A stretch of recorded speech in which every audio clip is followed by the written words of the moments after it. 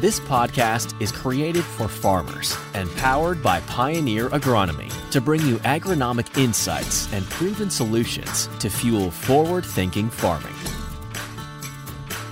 All right, welcome back to the Indiana Pioneer Agronomy Podcast. I'm Ben Jacob, joined as always by my co-hosts Brian Schrader and Carl Jorn. Guys, how are you this afternoon? Howdy, Ben. Hi, Ben. So it is December 3rd, 2020, and our guest today is research scientist Charlie Zilla out of the Windfall, Indiana breeding location. How are you today, Charlie? Pretty good. I'm doing real good, Ben. Good. Charlie, to start with, can you just give us a little bit of your background? Tell us the Charlie Zilla story. And Sure, yeah. So I am actually, as you said, I'm currently located at our Windfall, Indiana Research Center. I'm actually born and raised Indiana native. So originally grew up on a corn and soybean farm. My dad used to farm, pretty close to Lake Michigan, near just south of Michigan City. If any of you know where Purdue North Central is, my family farm was just a few minutes from PNC up there. Went to Purdue for undergrad, studied plant breeding as an undergrad, actually worked with Herbome and wheat breeding as an undergrad on some projects there. And then when I went to graduate school, my wife and I moved out to Raleigh, North Carolina for 5 years. And I studied corn breeding, actually, for both my master's and my PhD out there. Was there about 5 years or so. And then in 2013, got my first job offer there at the end of the year, and I defended my dissertation. And then we moved back to Indiana in December of 13 when I started at Windfall as a research scientist for DuPont Pioneer at the time in 2014. So been here ever since, about 7 years. Pretty exciting thing too is really when I walked in, if any of you are familiar with Windfall's history, it's an old station. It's been around 30 plus years as corn and wheat breeding, but had actually never had soybean breeding. Although Pioneer had breeding efforts in our neighboring states, Champaign, Illinois, Napoleon, Ohio, of note, there really had never been any actual breeding effort that was run in the state of Indiana for Pioneer. And so that was a brand new program that was added in 14 that I started and really built that from the ground up, which was pretty exciting for me as a young scientist, because really for most of us coming out of graduate school, you're walking into established programs and established jobs. So to have something where you can actually build a breeding program the way you want to build it from the ground up, that's a pretty rare opportunity as far as science positions goes in today's ag economy. So that was very exciting. Yeah, that's a good point. And if I'm not mistaken, the overall soybean breeding footprint in Indiana has increased quite a bit since then as well, adding an additional breeding program in southern Indiana. So if you can give us an overview of what the footprint at a high level looks like in Indiana. I mean, how big of a program are you running, and what maturities do we cover in state with breeding efforts? Sure. Yeah, absolutely. So maybe just to give you some context then. So before I walked into my current role in 2014, it was pretty token effort would be the word I'd use to describe it. I've already mentioned our neighbors. So the closest programs would be Napoleon, Ohio, which is kind of outside Toledo, and then Champaign, Illinois to the west. And each one of those programs had maybe 2 testing locations within the state of Indiana, really right inside the borders from Illinois and Ohio. And then down there by Evansville in southern Indiana, we had a program outside of St. Louis. Mascoutah was the original location that did some testing in southwest in Indiana, but there really wasn't much.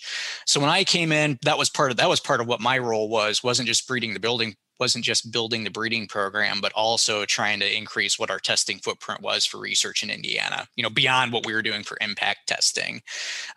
So first year, I think we added, I think the second year I was here, we added 2 new locations, and then that's just grown, hand over fist year since. So a bean breeding program is pretty small compared to some of our corn breeding programs. But right now we run typically 7 to 8 locations year to year out of Windfall. And my responsibility really is all of group 3. So really a 3E to 3L. So 3O to 3.9 is what I focus on right now as far as what I breed. Testing, we go a little bit beyond that. So testing, we can do anywhere from a mid 2 to even an early 4 now with some locations we have south of Indianapolis and the Johnson County, Shelby County areas. And then to your point then, so when we went through that merger with Dow AgroSciences a few years ago, there was some shuffling on the research programs. That Mascoutah station that I mentioned we used to have, that program moved to our existing station that we have outside Evansville, which had always been a corn breeding station. And so that program, who's ran by Aaron Hoskins, he's also one of our evaluation zone leads, so one of our lead scientists. They moved him there a couple years ago, and that program has moved into Southern Indiana, increased the testing network down there. And then also, as a result, that program has shifted a little bit in maturity. So that Southern Illinois, when they were at Mascoutah, it really Group 4 was the main wheelhouse. But I know Aaron he's dipped more and more into 3L now that he's at our Evansville location. So historically, it kind of goes without saying that if you're familiar with Pioneer Performance, 3L it's unfortunately kind of been a gap for our breeding programs. And that was part of the reason why Windfall was added, is that, when we call it 3.5 to 3.9 soybeans. That's really kind of the bread and butter of a program that's located, that close to Indianapolis, like Windfall is.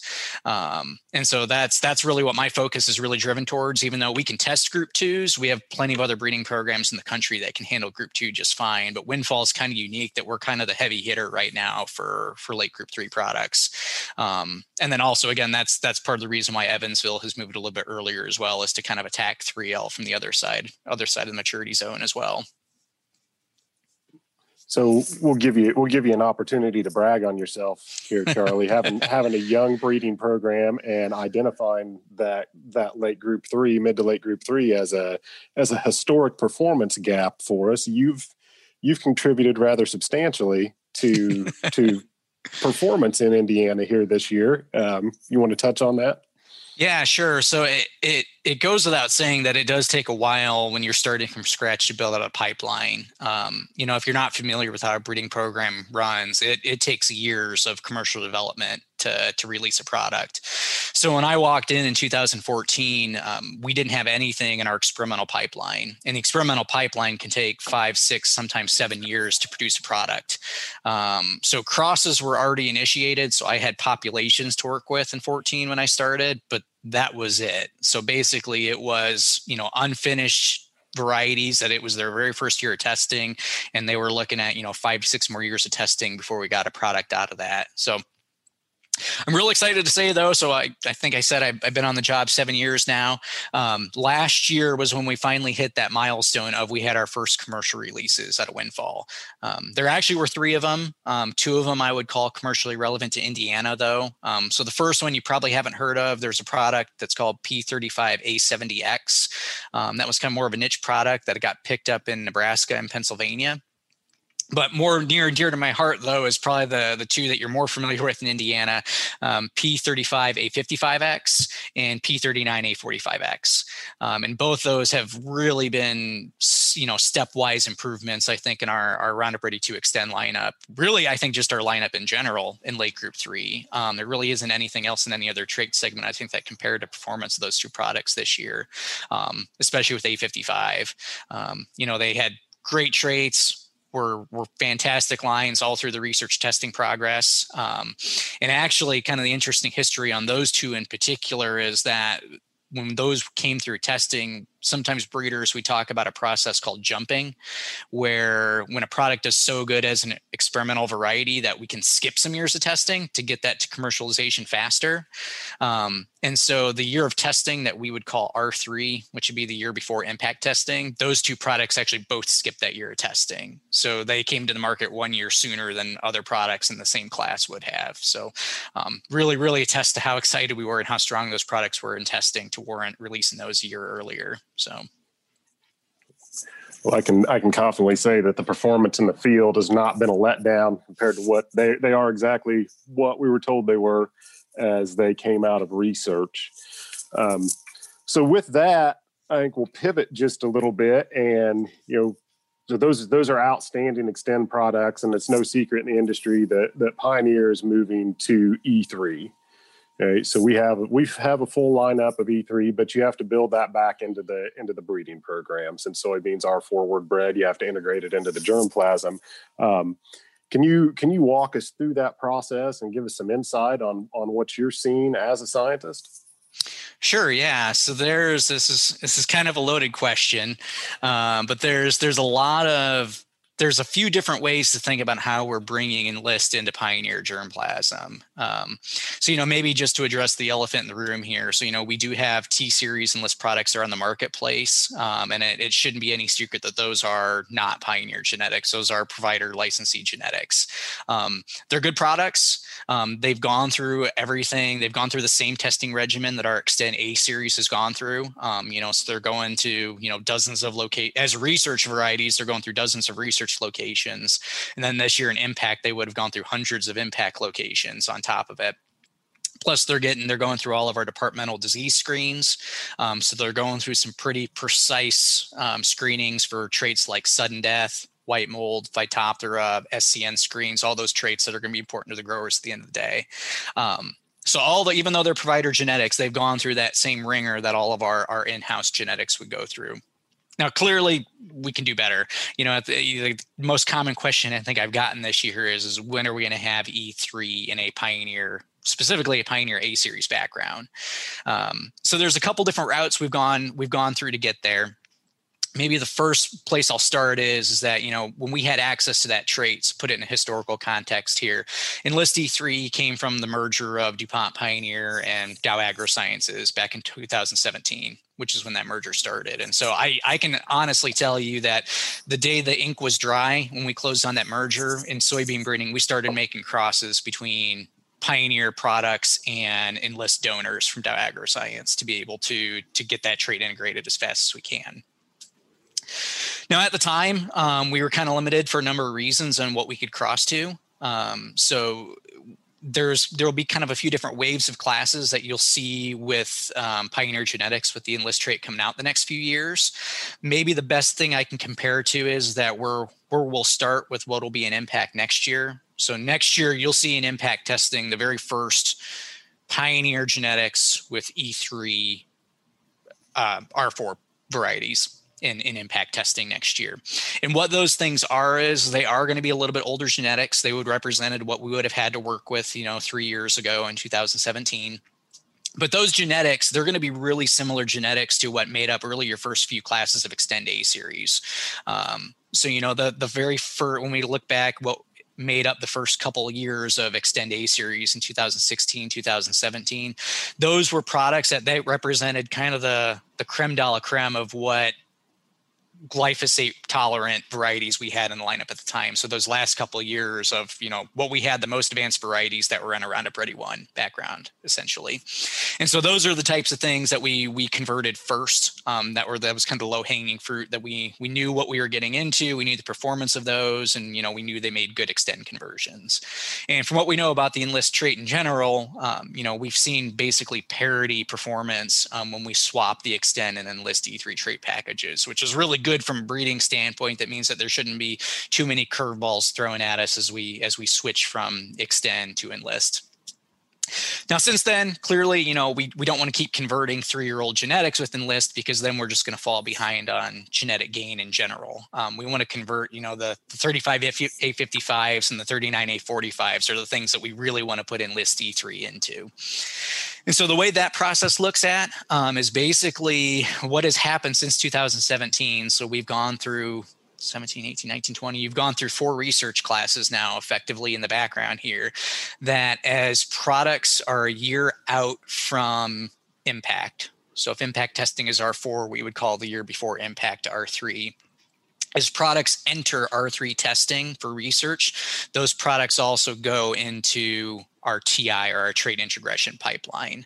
So anything that is as an example of anything that will be a 2021 R3 entry next year, so a potential 2022 R4 Impact entry, that thing is entering TI as an Enlist conversion across the board. So all of our best genetics that we're working in our Xtend background now, that's represented the Pioneer pool for 4 or 5 years now. Everything that's R3 and R4 level that we have in research is being converted to Enlist E3 TI. Now, TI takes about 2 years, give or take, to come up with a finished variety. So this is, making crosses in our winter nurseries in Puerto Rico. So when a variety enters TI testing, we won't get an E3, what we would call a finished conversion out of that, 2 summers from now is what that process looks like.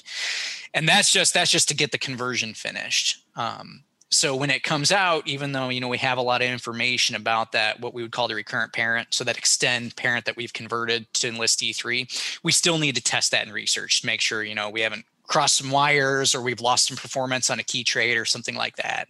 Because even though we try to get a conversion to be as close to that recurrent parent as we possibly can, things happen where, maybe you end up with a little worse lodging or a little worse sudden death, or, heaven forbid, performance is off a little bit, which we try to avoid that, but it happens. That's just kind of the nature of the breeding beast. And so once we have that finished conversion, it goes into a research test, effectively as an R3 for a summer, on a limited R3 basis. And then once that would go through that, then you're a full R4 impact entry. So from, when we start converting a variety with E3, you're basically talking, 4 years until that thing is an advanceable impact entry, if that makes sense. So maybe to bring that back to present day then, so just to look at, what's in impact testing next year. So next year's first Pioneer E3 impact class, those represented those crosses that were initiated in fall of 2017, spring of 2018. So that's effectively your 4 years from initial cross to you have an impact entry that can potentially become a Pioneer product. So, 2017 to 2021. So a product So Charlie, just for context, for some, go. That's exactly, you were reading my mind. So for context, that would be like a 31A22s, something that was commercialized Correct. in 2017, and talk about, just that is a product that still today, when visiting with growers, they say, heck, I would plant the majority of my acres to that variety if you'd let me. And that's the beautiful thing about the breeding efforts that you all have put forth at Windfall and the other breeding stations, is that we just keep improving, with respect to genetic gain, raising the bar on other agronomic traits. And like you said, the most critical one, performance, and, transitioning folks out of those genetics. At times it can be kind of hard, but knowing that you've got such great products like a 31A22 that we've crossed, and now that we're bringing that forward potentially as an Enlist variety representing that commercial year, that is something to be awfully excited about for growers in the field. Yep, absolutely. So as a quick summary on that, and that's great information, Charlie. Where we are today, we have E3 varieties that the performance is good, the agronomics are good, but they are not necessarily our elite A-series genetics. And the process going on in the breeding organization was initiated 4 years ago to fill up this pipeline, to where we're moving E3 into Pioneer's elite genetics to deliver in the field as quick as we can. Is that a fair summary? I think you got it, Ben. That's perfect. So Charlie, one thing that kind of struck a chord with me is you're talking about these T-series varieties that we've brought forth. And what I've been sharing with growers is that you've got this big pool of products that, Pioneer's been able to select from these providers. And just as you pointed out, we're taking them and we're moving them through this fine mesh screen that we go through with every single one of our own Pioneer varieties. So is it fair to say that what we get told when we bring on a line from some provider company, when we're licensing those genetics, that maybe what we suss out as we're kind of filtering things through our fine mesh screens, we're coming up with a lot of key learnings about those individual varieties? I think so, yeah. And you kind of hit your nail on the head there too, is that what we would receive from our providers, what your customers would see in the field is only a very small fraction of what research would evaluate. So, whatever our provider source may be for Enlist genetics, it's a fairly significant pile we've sorted through the last few years, and it's only a handful that actually are going to make that final cut going there. But that said, since we do get to look at a fairly large class, we start to notice some trends across some of those products. So even though, we still have a minimum threshold cutoff for traits, for example, so we need good agronomics. We need, acceptable sudden death tolerance. We need acceptable white mold tolerance. We'll take the things that are good, or maybe let's say is, would meet some of those minimum thresholds. But, certainly in research, part of the reason we want to move as quickly as we can into our elite genetics is that we know with our elite genetics, we can do a whole lot better for a lot of those traits. I think if you look at the product catalog for a trait like sudden death, for example, we'll sell things. There's a minimum threshold we need to meet for those. But I think when you look at, the mean of the A series class as a whole, it's far and away blows away anything I think that is currently probably in a T series Enlist bag. And this year, maybe to bring it home for, making, further selling that case for why we want to move in our Pioneer genetics. So as I said, we're going to have Pioneer genetics with Enlist E3 and impact testing next year. So those things were research R3s this year, to use the research term. This year would have been the first year we would have had those conversions going head to head against provider material from those provider classes, analogous to what we've gotten the last few years from our providers. And I can tell you that advancement, let's call it advancement success rate of how often one of those provider lines advanced versus a comparable Pioneer line, almost always 9 out of 10 times those Pioneer lines beat those provider lines going forward. So I think when you look at what's going to be, research R4 entries next year, a very, very, very small portion of that class will still be provider genetics versus what is actually going to be, Pioneer quality genetics. So, I mean, you touched on it. One of the strengths of the organization, as I see it, and it certainly gives me confidence as you all bring us new products, and even these T series, is just how well characterized they are for all of those important agronomic traits.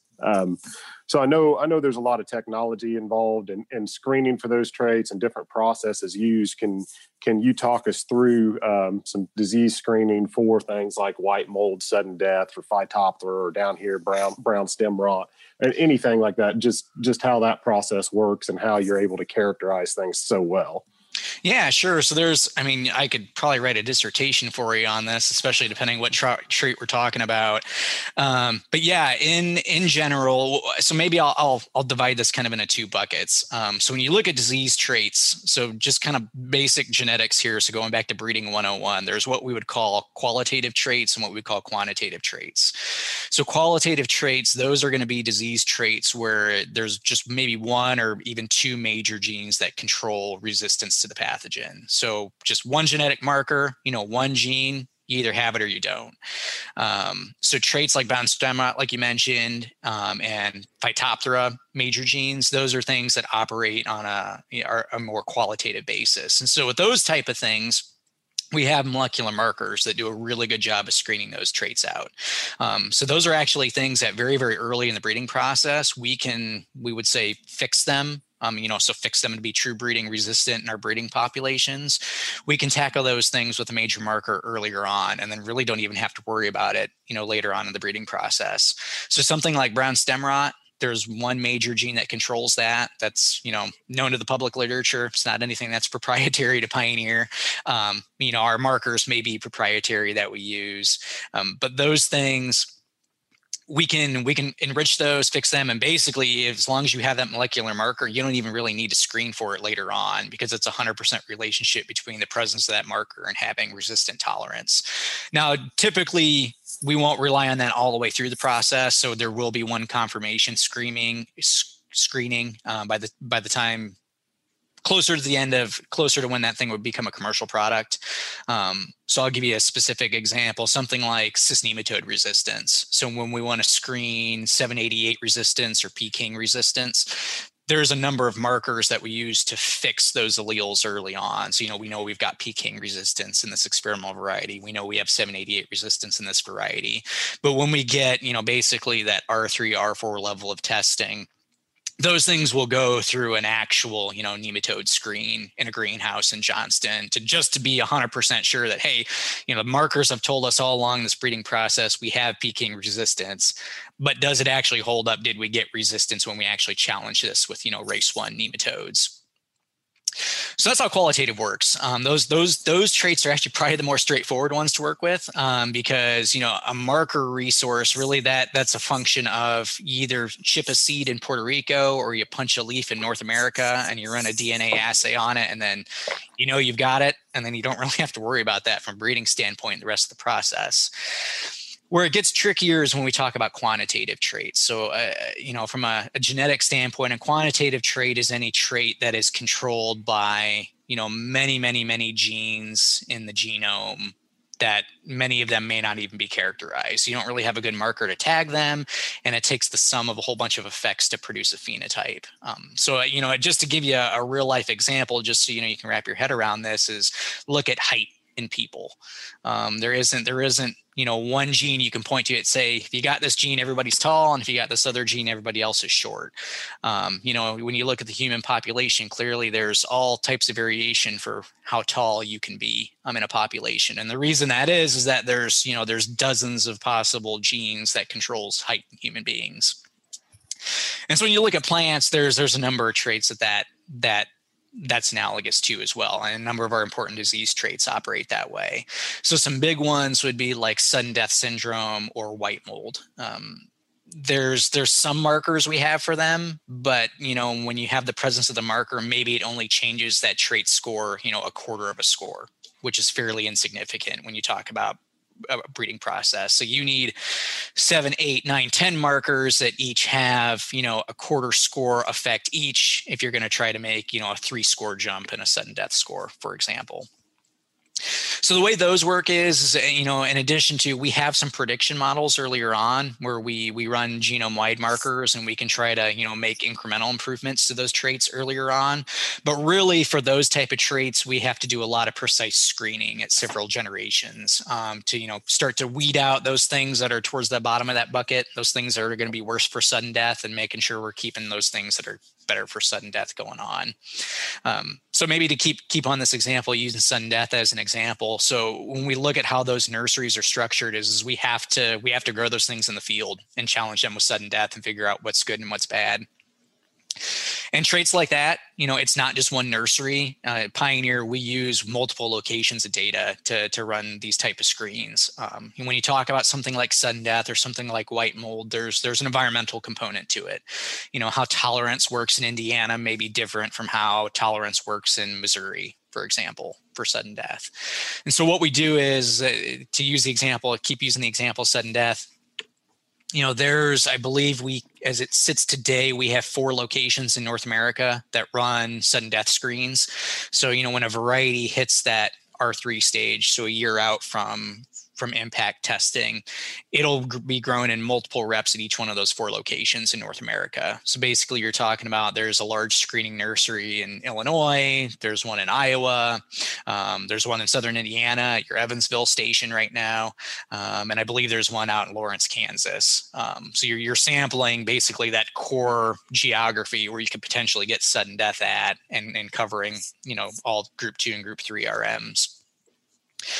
And so those things will go through basically any product. Will generate the sudden death score from those, 4 or 5 locations of data. And then it's not just this year. So, that's going to be a multi-year data set. So, by the time something hits impact, it's gone through 4 to 5 nursery screens for the last 2 to 3 years to really generate that sudden death score. So even though there's a lot more, let's call it guesswork in quantitative traits compared to qualitative traits, with the amount of screening that we do in Pioneer for our products, we are very, very, very certain we've got some pretty bulletproof scores on those products by the time they finally make it into a grower's bag. Charlie, there were a couple things that you touched on there that resonated with me. So you talk about, those 4 screening locations across, the soybean belt, if you will, and putting all that material through with multiple replications and actually truing up what we would believe or what we'd predict a score to be. So that's something that you can get through a large breeding organization, right? Correct. But the other touch that I think is really interesting is that, you've also got that local flavor because you're actually validating and verifying that what one's predicting for a certain qualitative or quantitative trait, that's actually what's showing up in a field. And we're screening that on a local basis. Can you kind of touch on how that might be different from other breeding programs that you're aware of in the industry? Yeah, certainly. And I'll give you a couple anecdotes here too, but I think that is one thing that separates Pioneer from some of our larger competitors, is that even though we do a lot of, cutting edge prediction based breeding earlier on where we're generating kind of a virtual prediction on product performance. So that actually screening it, we still, at the end of the day, we don't sell a prediction. We sell real product performance. And so to do that, you still need local testing to characterize those products. And so we use, prediction-based breeding really to sort through a fairly large possible product pile earlier on. But as we get closer to years of commercial release, we do more and more local testing, So right now, I don't remember the exact number off the top of my head, but it's something like we have 12 research programs across all North America. So that's anywhere from the coastal plain in North Carolina all the way up through I think Alberta or Manitoba, Canada now at this point. And that represents, a lot of footprint, but it also represents a lot of talent at those stations too. So I'm one of, a dozen, I think there's 14 or 15 breeders now that are represented at those locations in North America. And all of us are located at those local stations, so clearly, here on this call, I really represent kind of that local science expert for the state of Indiana in this part of the Corn Belt. And so that gives me a lot of product knowledge on, not just Group 3, but specifically what Group 3 products work here in Indiana. And it gives me a lot of leverage to, how I need to tweak the breeding program to best meet the needs of growers here in Indiana and understand, what some of the local challenges are that growers in Indiana may face. I think when you look at how some other companies have pivoted the last few years, there's one organization out of St. Louis that I could probably pick on. There's been a trend for that organization and maybe some other organizations to really go maybe a little bit more whole hog into this prediction-based breeding, which is certainly fine. There's a lot of power into it.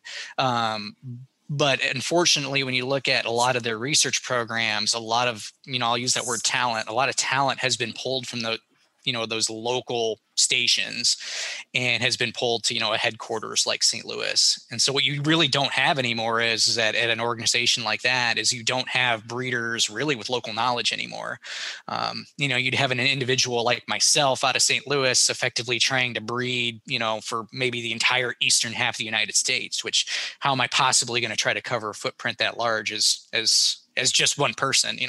However awesome I think I am, there's only so much I can do at the end of the day, and there's so much I can understand.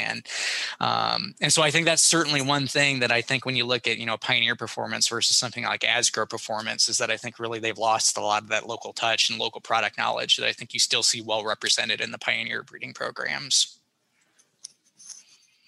I think I'd add too that information flow goes both ways. We've been fortunate enough to have you on the podcast this week. Last week we had Reed Rice on, 2 soybean breeders, and Charlie, we made a phone call or an email to you and to Reed, and we're able to get access to you. If we have a question about a variety as agronomists in the field, either because we've seen something or a customer's reached out to us, we simply make a phone call to you. And all the agronomists in the state of Indiana, we have a relationship with you. And that's something that some of those other organizations I don't believe have. They don't know who to go to.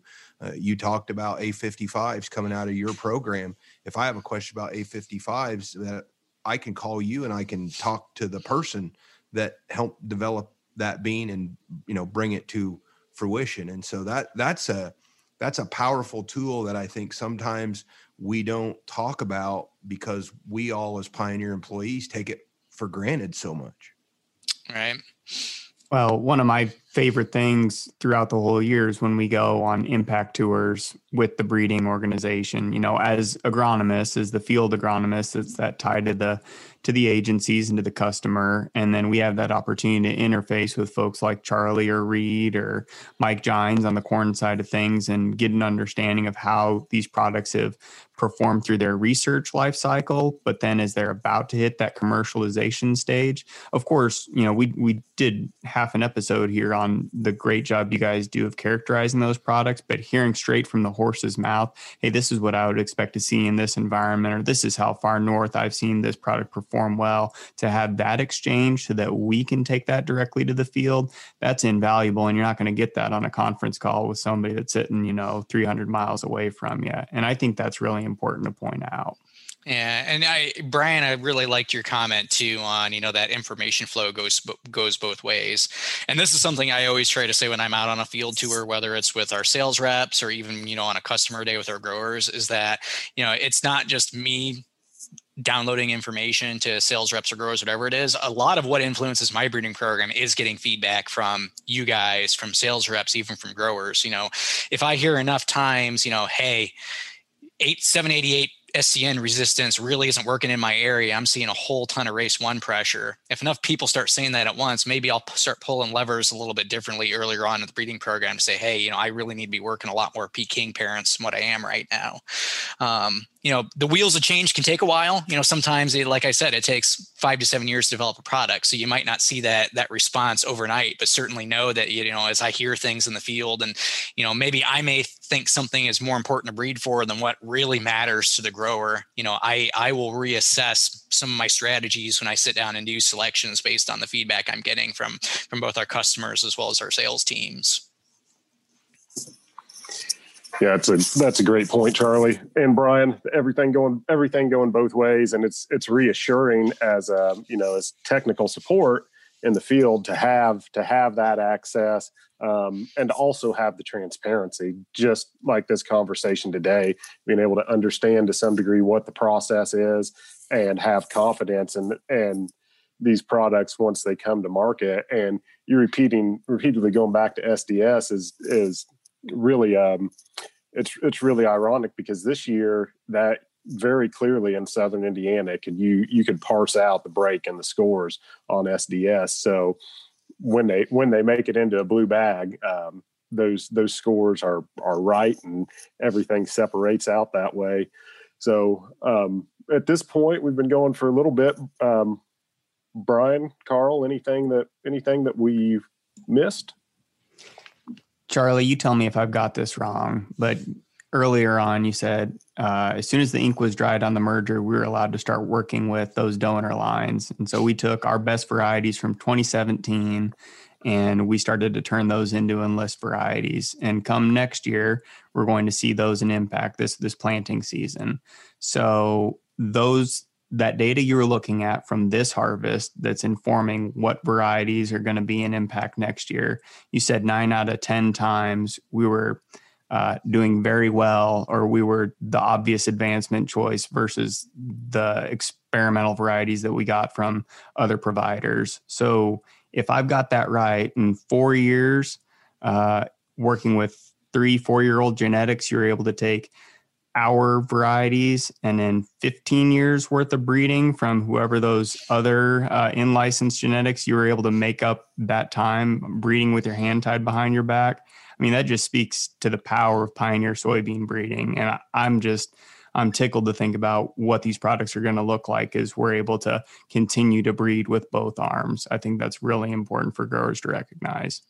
Yeah, I think I've said that directly in some other conversations I've had, but I'm glad you read between the lines there on that I'm pretty pleased that with, several-year-old genetics out of our own company that we're already beating what is coming through some of our provider options. So expect that only to get stronger, certainly as we move into more and more elite genetics, things like the A55s, when we get back to that level here in just a couple more years, it'll be a really exciting time, certainly for E3 performance for Pioneer.